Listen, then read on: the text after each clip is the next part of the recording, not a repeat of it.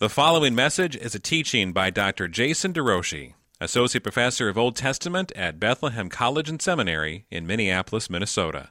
More information about Jason can be found at derouchie-meyer.org.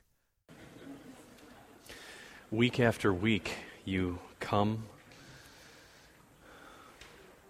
and it is such a gift to me. I count it such a privilege to serve you in this way, and I just want to say on behalf of Teresa and I how loved we feel and how grateful we are for you.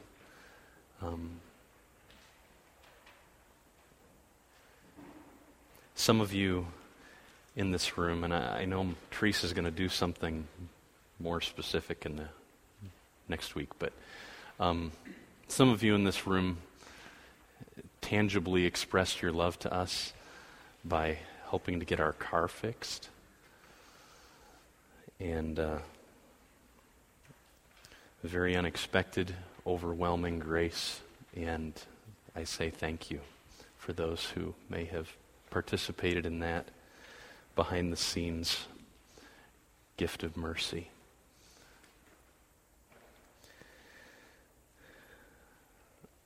The story of God's people gets worse much before it gets better. 3/4 of the Bible is the worst part. And but how much mercy and hope we also see here. Today we move out of Leviticus into the book of Numbers. So I ask you to turn there. We'll begin in Numbers chapter 1. And I ask you to pray with me.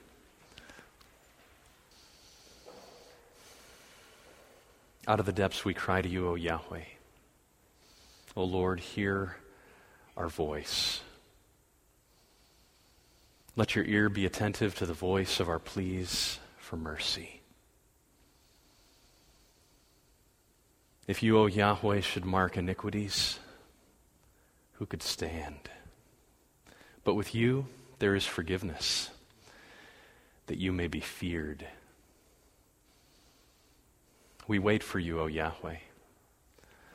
Our soul waits, and in your word we hope. Our soul waits for the Lord, more than watchmen for the morning, more than watchmen for the morning. O Israel, hope in Yahweh. For with Yahweh there is steadfast love, and with him is plentiful redemption. And he will forgive Israel all her sins. We pray this through Christ, only in his name. Amen. The book of Numbers is called that because there's a lot of them in the book. We have 2 census lists that frame the book, and you get a glimpse of it in the outline I put on the page. There's movement in this book. Israel has been at Mount Sinai for over a year. So it's been a year and 3 or 4 months since the Exodus. And they move from Sinai through the wilderness to the plains of Moab. But they should have, at least on the surface, never arrived at Moab. Moab is on the east side of the Jordan River. Their first attempt to enter the land was from the south, and they met some big people. And they got a little close, and the shadow of the giant stood over them. The light fled, the darkness of the shadow was cast, and they forgot the Lord. And they trembled in the wake of kneecaps. So that's where we're headed today. We are going to move from Sinai through the wilderness. A wilderness that got stretched. Deuteronomy chapter 1 opens by saying it's an 11-day journey from Mount Sinai to Kadesh Barnea, which is where the spies were sent out. An 11-day journey that it got expanded into 40 years. So we begin with a census list. Next week we're going to unpack the significance of the census list when we get to the second one. And we compare the numbers of the first census list to the second census list. I'm driven by these kind of details. I scratch my head and say, why did you give us all this stuff? And I want to try to unpack that for us next week. But this week, I just want us to take a peek here at Numbers 1. It lays out for us that God began to count, God began to have the armies counted, and the numbers were great. So we begin down in verse 20. The people of Reuben, Israel's firstborn, their generations by their clans, by their fathers' houses, according to the number of names, head by head, every male from 20 years old and upward, all who were able to go to war. So that's all that we're counting. We're not counting those under 20. And that makes it challenging to have a clue how big Israel's population was. But we know this, that there were 46,500 Reubenite warriors. And then we go through all 12 tribes, and the total figures are just over 600,000 men. So double the wives and then add the children, we're talking 1.5 million people at least. And if you've struggled with the numbers and numbers, like could they really be this big? I'd be happy to send you my own wrestlings with that, but we don't have time to wrestle with it. But it's a problem that some scholars have. I feel very comfortable with the numbers in Numbers. I don't feel the need to see them altered in any way.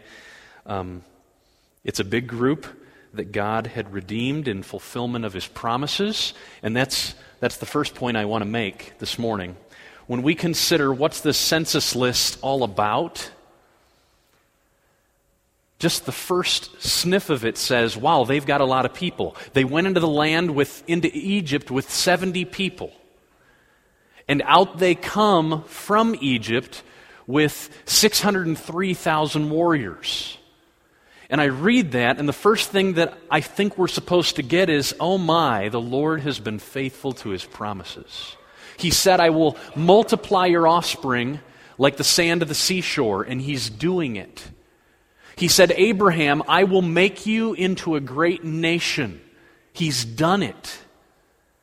And God is the one that we're supposed to read when we read the census list. All these numbers we're supposed to see the number and go, praise God. Because He's the one who has allowed this multiplication to happen. And then next week we're going to see how when we count the numbers in Numbers 26, the numbers have shrunk. And that too is going to tell us something. So the first step, the Lord's been faithful to His promise of multiplying Israel's offspring. And the implication of this, because when we think about Genesis, where we started this class last October, is that the offspring, multiplying the offspring, was always in Genesis. That promise was linked up with another promise. And I think that Israel, who's headed somewhere, and that promises the land, that in having the review of the census list, they're supposed to be building great confidence in a God who has been faithful, and not all the promises are done yet. He will be faithful. That what He said He would accomplish, He will do, not only in making a nation, but in giving them the land. And that's what this book is about. It's about heading toward the land. So now we look at chapters 2 through 4. And again, I haven't read any commentaries that unpack it like this. I would bet they've done stuff like this. This is just me saying, okay, what are they drawing for me? And they begin this way: the people of Israel shall camp each by his standard. I'm in chapter 2, verse 2. There's going to be banners lifted high of their fathers' houses. So think of a banner, like a flag, that says Judah on it, and Reuben, and Simeon, and Ephraim. So there's going to be these banners, and this is going to tell us how they're going to be camped. They're going to be moving through the wilderness, and right at the center of them is God's presence. The tabernacle will be set up, and they will move when God moves. And so then it goes into detail for us.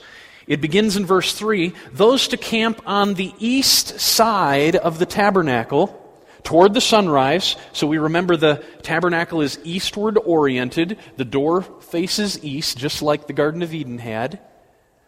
And on that east side, that's where Judah is supposed to camp. The standard of the camp of Judah by their companies, the chief of the people of Judah being Nahshon, the son of Amminadab, his company is listed at 74,600.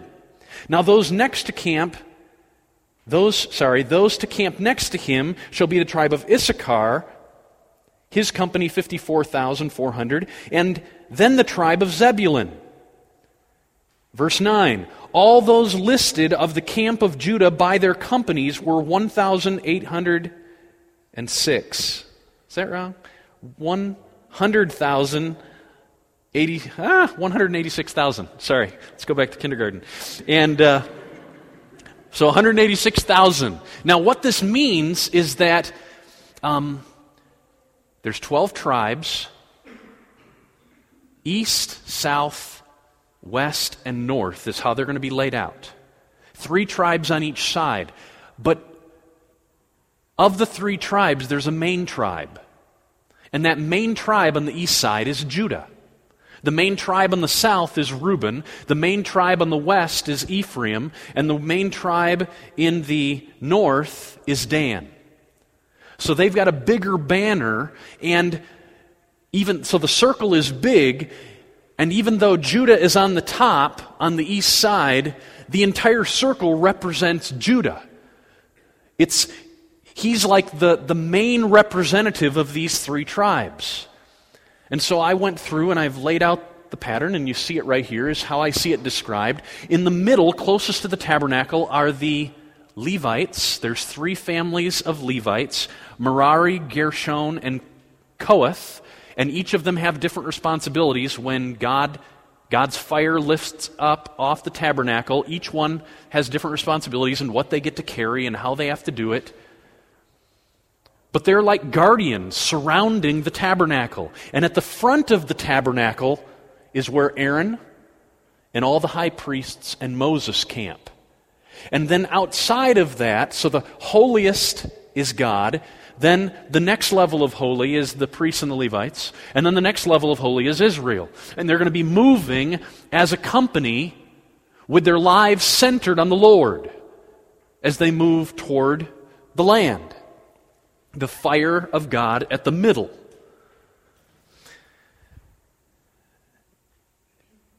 And what's a little bit interesting to me is that they don't lay them out according to birth order. If you go back to the census list in chapter 1, you'll see that Reuben is first, then Simeon. They skip over Levi because he's the priest and they're not going to fight. And he's not one of the 12 tribes. He's the extra. Then you've got Gad and then Judah. The birth order doesn't line up with the order that they're given to surround the tabernacle. So then I say, well, why would Judah have been given preeminence? Why would Judah have been placed as a representative guardian along with the high priests? Everyone who wants to enter into the tabernacle has to pass by Judah. Judah will be the first tribe that leaves. They lead all the company of Israel into the battle that will rage in front of them. So they are there to guard entrance into the house of God, and they are there to lead Israel. So you see the numbers. Judah will go first, then Issachar, then Zebulun. Then Merari and Gershon will actually take the Ark of the Covenant, and they'll head off. That's 4 and 5. And then you jump to Reuben, Simeon, Gad, and then Kohath at the backside he'll come after that group. So you kind of see the numbers, and I'm sorry, I didn't realize till after I printed it off that some just can't read that. But I hope you can get a sense for it up here. So Judah is on the right, all the way to the top. And this is what came to my mind. Number 2, I think that this is what's the significance of this, at least beginning it. It's that God's purposes for Judah haven't stopped. Israel, don't forget the place that I have for Judah in my mind, and that takes us back to Genesis. 2 things are to happen with Judah. Well, Judah is... So we've got the offspring of the woman who becomes the offspring of Abraham, who becomes the king from Judah that is to reign and conquer all of God's enemies. Here's 2 texts that are significant. And your offspring, Abraham, shall possess the gate of his enemies. The ultimate offspring of Abraham. The anticipated curse-overcoming, skull-crushing deliverer. Remember him from Genesis 3:15? He's going to crush your head, serpent. And there's hope being built up in the book of Genesis for this coming one. Well, here we read about him. He's going to possess the gate of his enemies, singular. And it's through him. Up until this point, it's been understood just generally, Abraham, through you, the blessing of God's going to reach all these cursed people. It's going to happen through you that reconciliation with God and man is going to come. But now it gets more specific in Genesis 22:18. It's specifically going to happen through this male offspring of Abraham, this male descendant in the line of the woman. He's the one who's going to overcome all the enemy gates, and through whom the world will be blessed. And then when we get to Genesis 49, Jacob is blessing his sons. This is what he says. Judah, your brothers shall praise you. Out of all the 12 tribes, you're going to be lifted up, Judah. Your brothers are going to praise you. Your hand shall be on the neck of your enemies. Echo of chapter 22.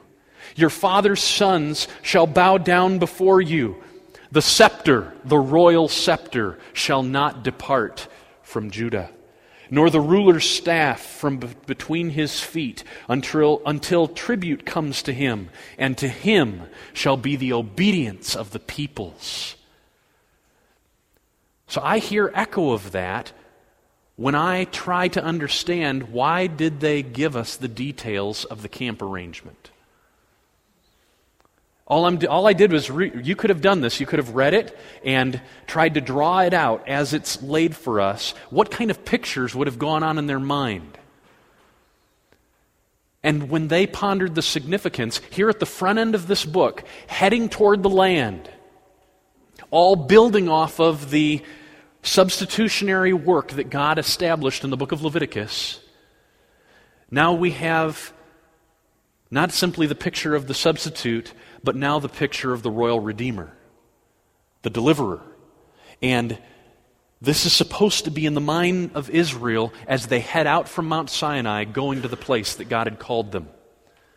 They are not a people for themselves. They are a people on mission. And at the head is Judah and all the promises attached to him.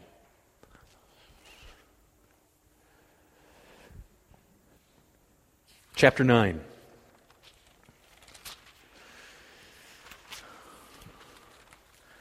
So they get the tabernacle ready. They celebrate the Passover. It's been a year since God redeemed them.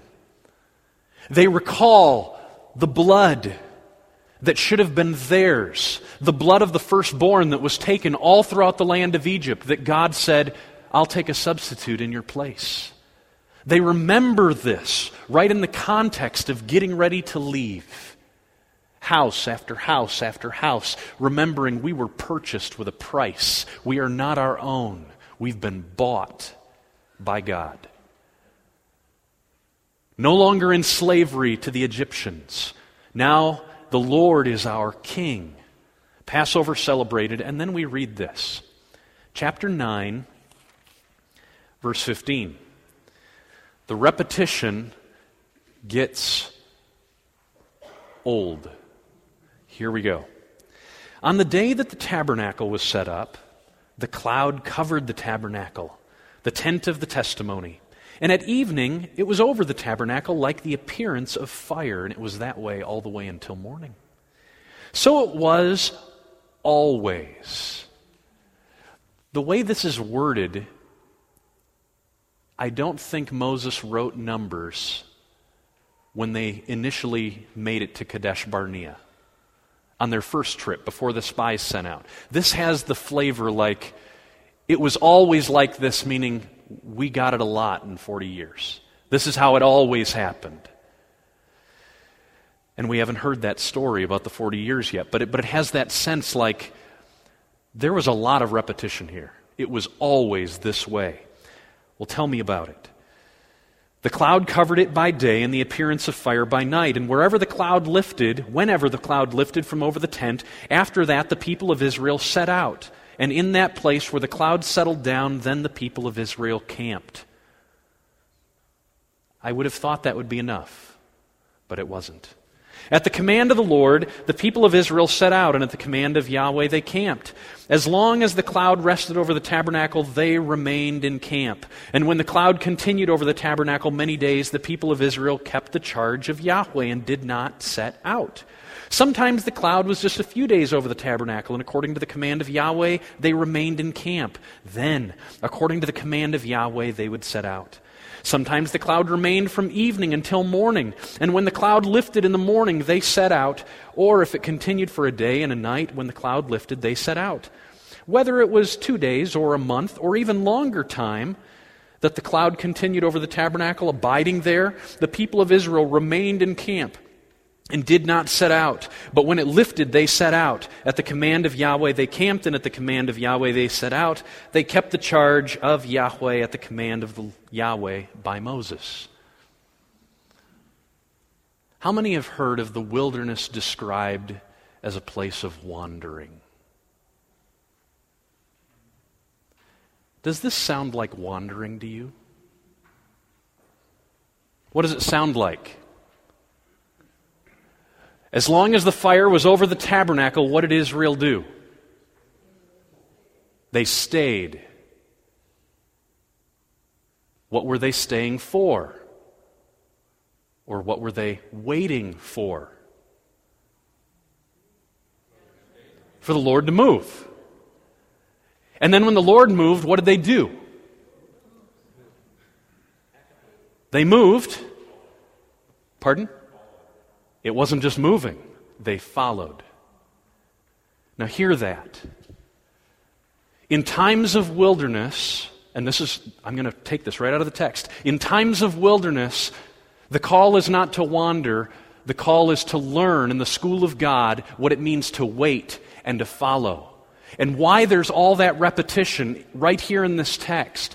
It's as if, future readers, do you get it? Do you know how long it took us to learn God's lesson? This was not about wandering through the wilderness. This was about waiting on God, and then following God. It was His lead that made us move. When He said go left, we went left. When He said go right, we went right. When He said stop, when He said give, when He said step out in faith, that's what we had to do. It's not only the following, it's also being in His presence. That's so good. It's being near Him. And for Israel, it was being near God in a season of wilderness. Deuteronomy is going to pick up on this theme and say you're moving out of the wilderness when you move into the promised land. And then as we're going to see by the end of the day, Lord willing, in the book of Hebrews, it says, church, I'm going to talk to you as if you're on a journey just like Israel was on a journey. He's going to build an analogy. And I want you to consider yourself heading toward the ultimate rest of promise. And your challenge is to wait on the Lord and to follow Him and know that He's with you. So that's the beginning of the story. That's all from Sinai. And now we shift through the wilderness. I wish I didn't have to hop through this, but that's what I have to do. So I'm going to hop through it through pictures. It's kind of dark, sorry. In the second year, in the second month, on the 12th day of the month, the people of Israel set out by stages from the wilderness of Sinai. That's the wilderness of Sinai. And what happens to Israel as they step out? They are not long before we read, and the people complained in the hearing of Yahweh about their misfortunes.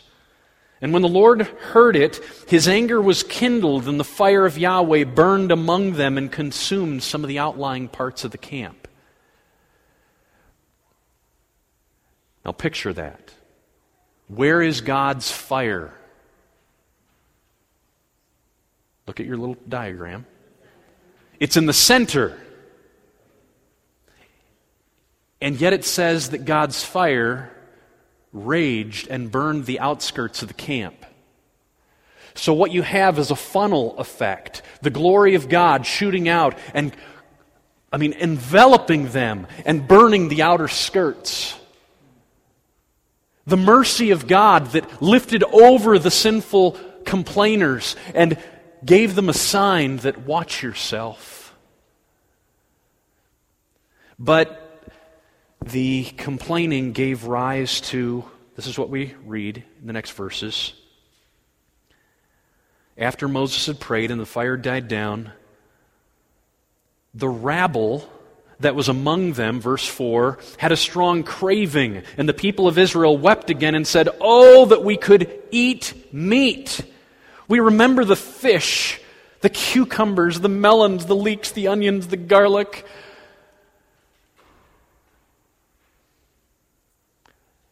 Israel had this kind of complaining before they got to Mount Sinai. You'll remember Exodus 15 through 18. And God's fires didn't rage this way. But now Israel has entered into covenant with God. They have made vows to Him. And they're turning on their vows. And they wanted meat. God would give them meat. More meat than they could handle.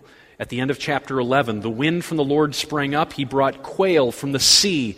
He let it fall beside the camp. About a day's journey on this side and a day's journey on the other, all the way around the camp, there are birds 36 inches deep. That's 2 cubits. That's a lot of bird. And the people rose all day and all the next day, and they gathered the quail. They spread them out for themselves, and while the meat was yet in their teeth, before it was consumed, the anger of the Lord burned against them, and God struck the people with a great plague. That happened here in Hatzeroth. Now, along with this happening, so there are complainers, there are cravers, there's a plague, and then not only Israel, but Moses' own family begins to get irritated with him. And intriguingly, the irritation comes because he marries an Ethiopian girl. That's what it says in chapter 12, verse 1. Miriam and Aaron spoke against Moses because of the Cushite woman whom he had married.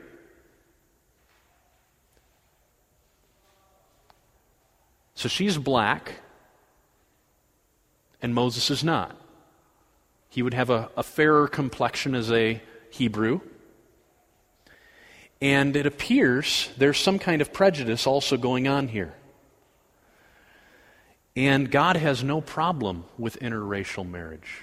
In fact, in this text, it's one of the strongest texts in the Bible that bless interracial marriage. Praise God.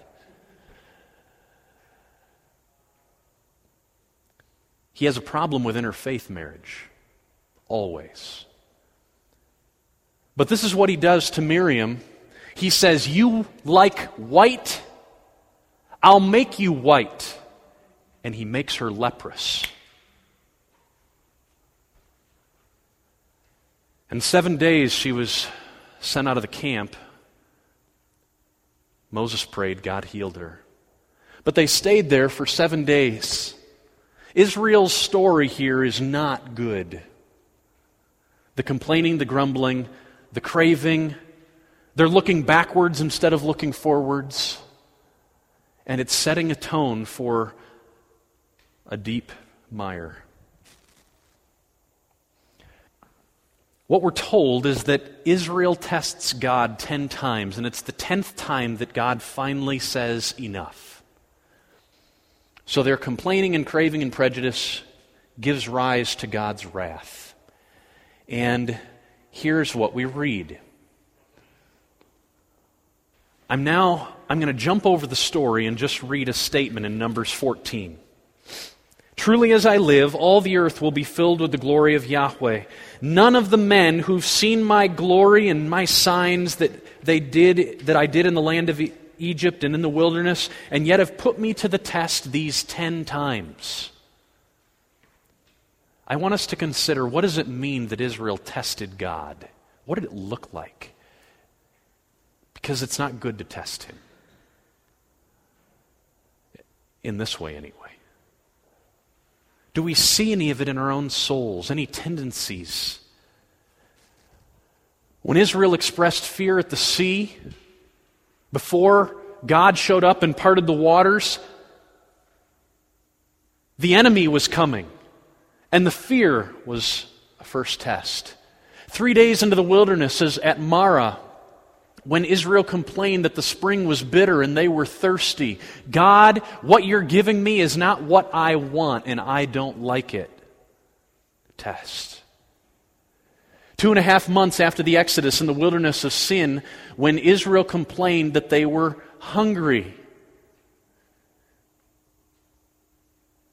Israel's failure to eat all the daily manna. He gives them instructions, and they don't abide by the instructions.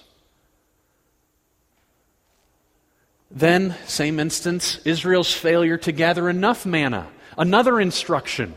Get enough on Friday so that you'll have enough on Saturday. And people failed to do that, and they went out on Saturday. 5th test. At Rephidim, when the people were thirsty and quarreled with Moses, and it says they tested God. Is God really among us or not? As the glory presence stood in their midst, they were just so angry because they were expecting more from God, and they didn't get it. At least God wasn't acting in their timing. At Sinai, when Israel worshipped the golden calf. At Taberah, that we just read, when Israel complained about the misfortunes and God's fire consumed some of the camp. At Taberah, when some complained that they were sick of manna and hungry. We skipped over that part. And they wanted other food other than the manna. And then at Kadesh, when the 10 spies expressed lack of faith in God, and that's where we go now. That's number 10. So you know the story. Get one representative from each tribe. Caleb is from the tribe of what? Exactly, Judah. Joshua was from the tribe of, good, Ephraim. And then there's 10 other guys, and they all go in. Do they find good things in the land? They do. But somehow, the good they found was not enough, because they found something else. What was that? They found the giants. And they got scared.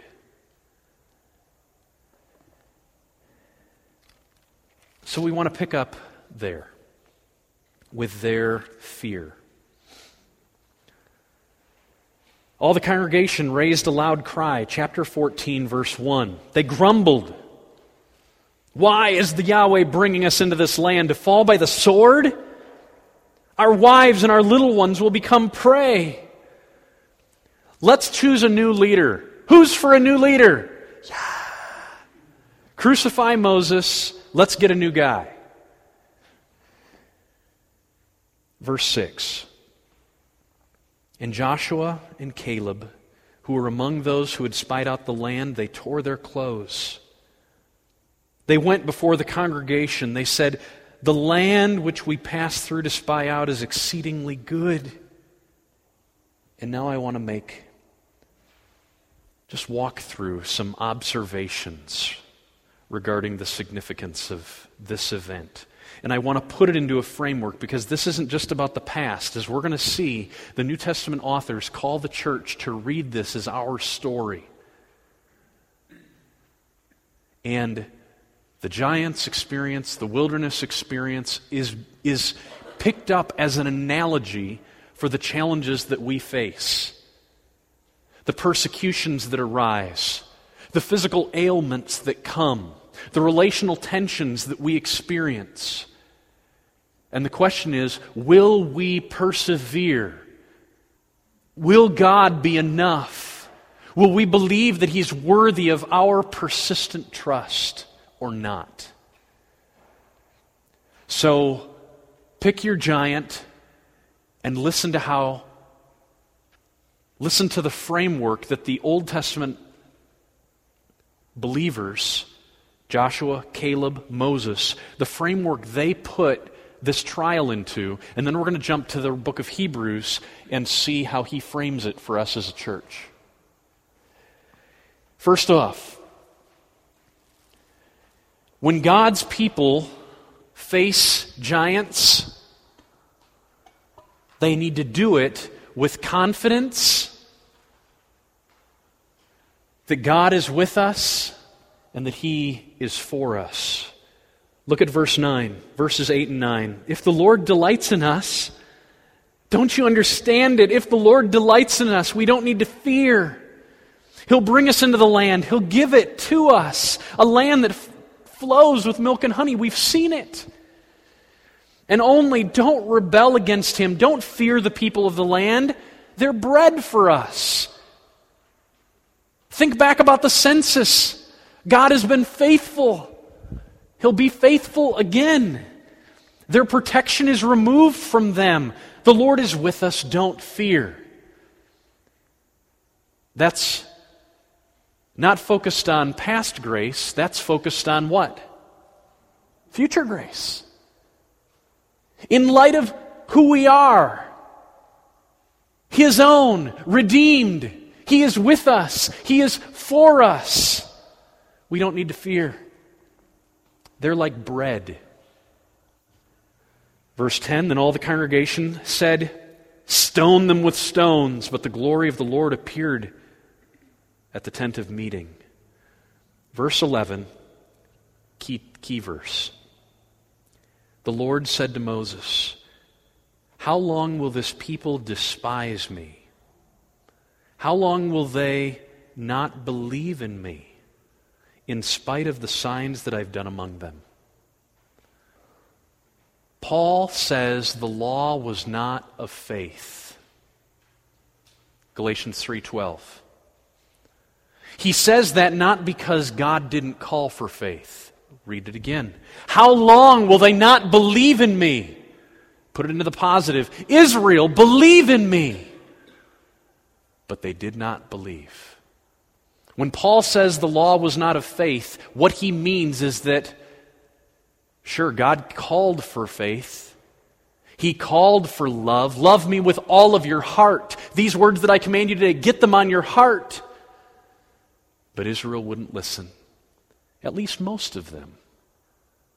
Most of Israel would not believe. How long will you not believe? And then notice what he says. How long will you not believe in spite of past grace? In sight of God's past power, His past mercy, all that He had done, think about how Philippians 4 sets it up. Don't be anxious, but in everything pray with thanksgiving.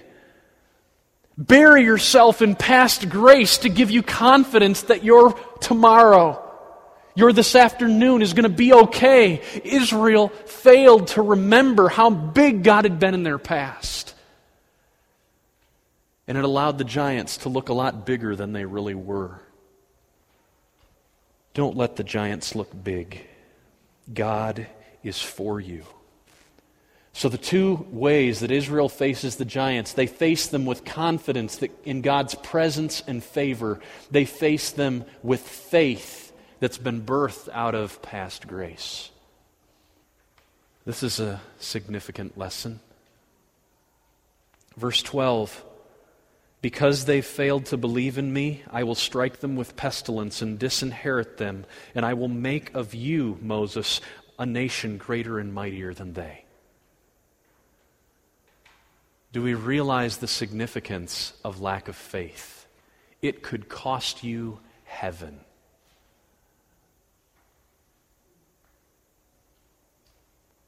Pastor John's little book, Battling Unbelief, he just clarifies how every sin that we can ponder is ultimately a lack of faith sin. We get pulled into lust. We're failing to trust that God is enough to satisfy, and so we're giving ourselves over to something else. We get pulled into bitterness, prejudice, because we fail to believe that God is over all things, truly just, and will vindicate us. That He is going to be a good enough judge. Do we believe that He will, or will we take it into our own hands and deal with it ourselves? To believe that He can meet our need, and instead we allow anxiety to fill us over the phone call we have to make, or the fear of loss of job, or the fear that it's not going to come when you really need it. Faith problems. And faith is an eternal destiny issue, according to Numbers. Lack of faith is a sin that deserves death. Here's an amazing truth. Get out of my way, Moses. And Moses, like he did with the golden calf, he refuses to get out of God's way.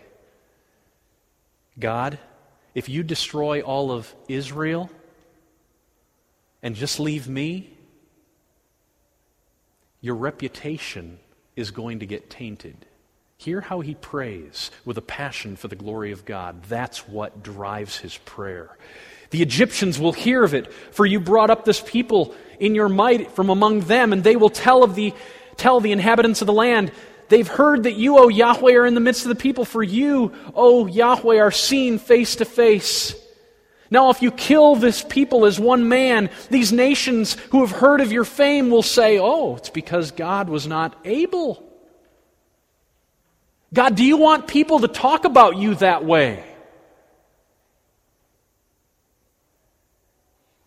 Now, please, by the power of the Lord, be great as you have promised, for the Lord is slow to anger and abounding in steadfast love. He is praying Scripture. Do you hear it? He's motivating God by reminding Him who He is. Let's do that. Slow to anger and abounding in steadfast love, God, that's who you are. Remember, you're the one who forgives iniquity and transgression.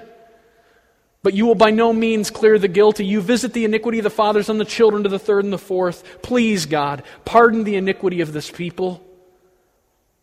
Do so according to the greatness of your steadfast love. Just as you've forgiven this people from all the times since they left Egypt until now. Yeah, it's been 10 times. But God, give us 11. Pardon us one more time. Don't wipe us out. Then the Lord said, I have pardoned according to your word. God responds to the prayers of the righteous. That's what James says. And here it defines who the righteous are. It's someone who is in right order as God defines the order of the universe. That is, someone who is praying for the sake of God's name. That's what I want to see happen here, Lord. You to be exalted over all. He's in the right order. He's got the hierarchy correct. We are low, you are high. Work for the sake of your name. And God responds. Verse 21. Why does God do what He does? Why will God, though He will judge Israel, He will not put an end to them? It's because way, way back in Genesis, He created a people in His image and called them to fill the earth, multiply, and subdue it. To take His image to the ends of the earth, to show the world that He was worth living for and that He was truly sovereign. Fill the earth as imagers of me, make much of me, and do so in the context of blessing, fully dependent on me. And though the fall happened, and though Israel has sinned, God's passion to preserve and display His glory will not be put to an end. He preserves a remnant. Here's what it says. All the earth shall be filled with the glory of the Lord. It's going to happen. None of the men who've seen my glory and my signs that I did in Egypt and in the wilderness, yet have put me to test these 10 times and have not obeyed my voice, none of them shall see the land that I swore the fathers. But there's Caleb. Because he has a different spirit, may you have a different spirit. May your co-workers see a different spirit. Not identified with the rebel of Israel, but identified with the remnant of Israel. May you be united in faith to Caleb. Because of his different spirit, he's followed me fully. Because of that, I'll bring him into the land. And then we jump down to verse 29. Your dead bodies will fall in the wilderness, and of all your number listed in the census from 20 years old and upward who grumbled against me, not one shall come up into the land where I swore that I would make you dwell, except Caleb and except Joshua. Then they despised the pleasant land, having no faith in His promise. This is the psalmist meditating on our text. They murmured in their tents. They didn't obey God's voice. Therefore, He raised His hand and swore to them that He would make them fall in the wilderness and would make their offspring fall among the nations, scattering them among the lands. Jude 5. I want to remind you, although you once were fully knew it, that Jesus, who saved a people out of the land of Egypt, afterward destroyed those who did not believe. That's an interesting text, because it identifies Jesus with this God of judgment. He was there. He was there. And He ultimately destroyed them. And why? Because they didn't have persevering faith. Now turn in your Bibles to the book of Hebrews as we close. We have 5 minutes. The book of Hebrews, chapter 4, or the end of chapter 3 is where we will begin. Chapter 3, verse 16 is where we'll start. Who were those who heard and yet rebelled? Was it not all those who left Egypt, led by Moses? And with whom was God provoked for 40 years? Was it not those who sinned, whose bodies fell in the wilderness? And to whom did God swear that they would not enter His rest, but to those who were disobedient? So we see that they were unable to enter because of unbelief. That's our passage. How long will you not believe? That's what kept that generation from entering God's rest. Verse 4, chapter 4, verse 1. Therefore, while the promise of entering His rest still stands, let us fear, lest any of you should seem to have failed to reach it. Notice what he does. He says, verse 8, if Joshua, who comes after Moses and actually takes Israel into the promised land, if Joshua had given them rest, then God would not have spoken of another day. The ultimate rest is eternal, and that's where we're headed. Let me make some observations on this text. Verse 2, good news came to us just as to them. Do you hear that? That's the word gospel. Israel got good news. It's not just a New Testament reality. Israel got good news. Just as we got it, they got it. But the message they heard didn't benefit them. Why didn't it benefit them? Because they had no faith that would have linked them to Joshua and Caleb. They were not united by faith with those who actually listened. Church, don't be like that. Israel's a picture of us, but where they failed, may we not fail. Israel heard good news, but only some listened. Look at chapter 3, 12 through 14. Here's how it begins. Take care that you're not like Israel. Take care lest there be in any of you an evil, unbelieving heart. So they're in a race from redemption to rest. And in the middle of that race, the most important muscle is the heart. Take care lest there be in any of you an evil, unbelieving heart, leading you to fall away from the living God. But exhort one another every day, as long as it's called today, that none of you may be hardened by the deceitfulness of sin. Why is it so important to guard your heart and to surround yourself with people who can help you guard your heart? To keep you believing and not doubting. Why is it so important? Verse 14, for we have come to share in Christ, if we hold firmly to the end the confidence we had at the beginning. And then that opens the door for him to talk about how Israel, who never ultimately shared in God because they didn't hold firmly to the end the confidence they had at the beginning. Persevering faith alone ensures rest.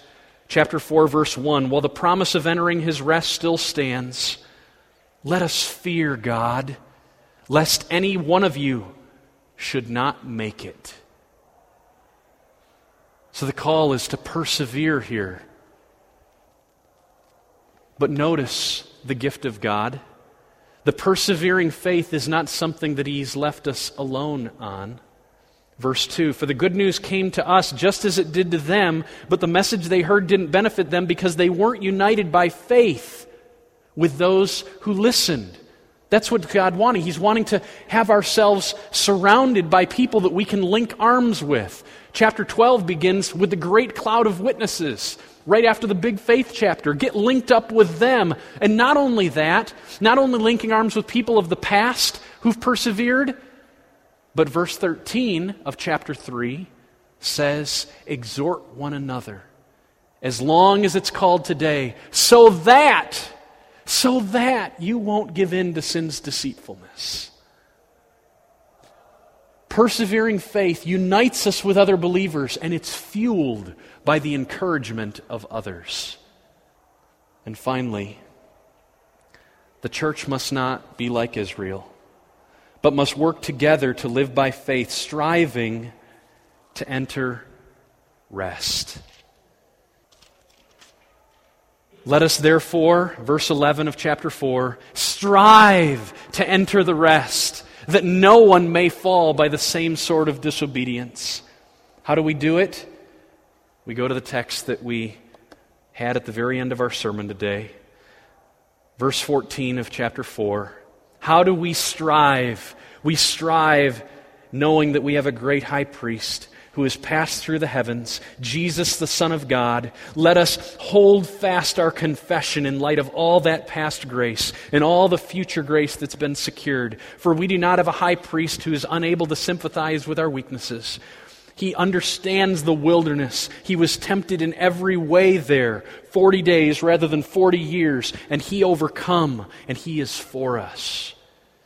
For we do not have a high priest who is unable to sympathize with our weaknesses, but one who in every respect has been tempted as we are, yet without sin. Let us then with confidence draw near to a throne of grace, that we, as sinners, broken though we may be, stumbling in our quest of God, might receive mercy and to find grace, timely grace, to help us right when we need it. Israel as a whole failed, but because of Christ, we don't have to. So be grounded in past grace. Put your hope in future grace. What you hope for tomorrow can change who you are today. Don't doubt the promises. The giants will fall by the grace of God. Let me pray. Lord, I thank you that you are faithful, so faithful. All your promises are yes in Christ, but all your promises are not yet fulfilled. It does not look like everything is subjected under your feet, but our hope is in you, the pioneer, the perfecter, the creator, our hero. Keep us hoping in you, trusting in you, persevering in our faith in the one who is fighting for us, who has fought for us, the one in whom every enemy power, every fear, every doubt, every sin has been overcome. You've been resurrected from the dead, and you are with us even to the end of the age. Encourage hearts today, Lord, where there are those who are struggling to persevere in trust. Keep them going. Surround them with tangible help. In Christ I pray. Amen. Thank you for listening to this message from the ministry of Dr. Jason DeRouchie, Associate Professor of Old Testament at Bethlehem College and Seminary in Minneapolis, Minnesota. Feel free to make copies of this message to give to others, but please do not charge for these copies or alter their content in any way without written permission from Jason DeRouchie. For more information on Bethlehem College and Seminary, we invite you to visit online at bcsmn.org. For more information on Dr. DeRouchie, visit online at derouchie-meyer.org. Proclaiming the kingdom and treasuring a God who rules, saves, and satisfies through covenant for His glory in Christ.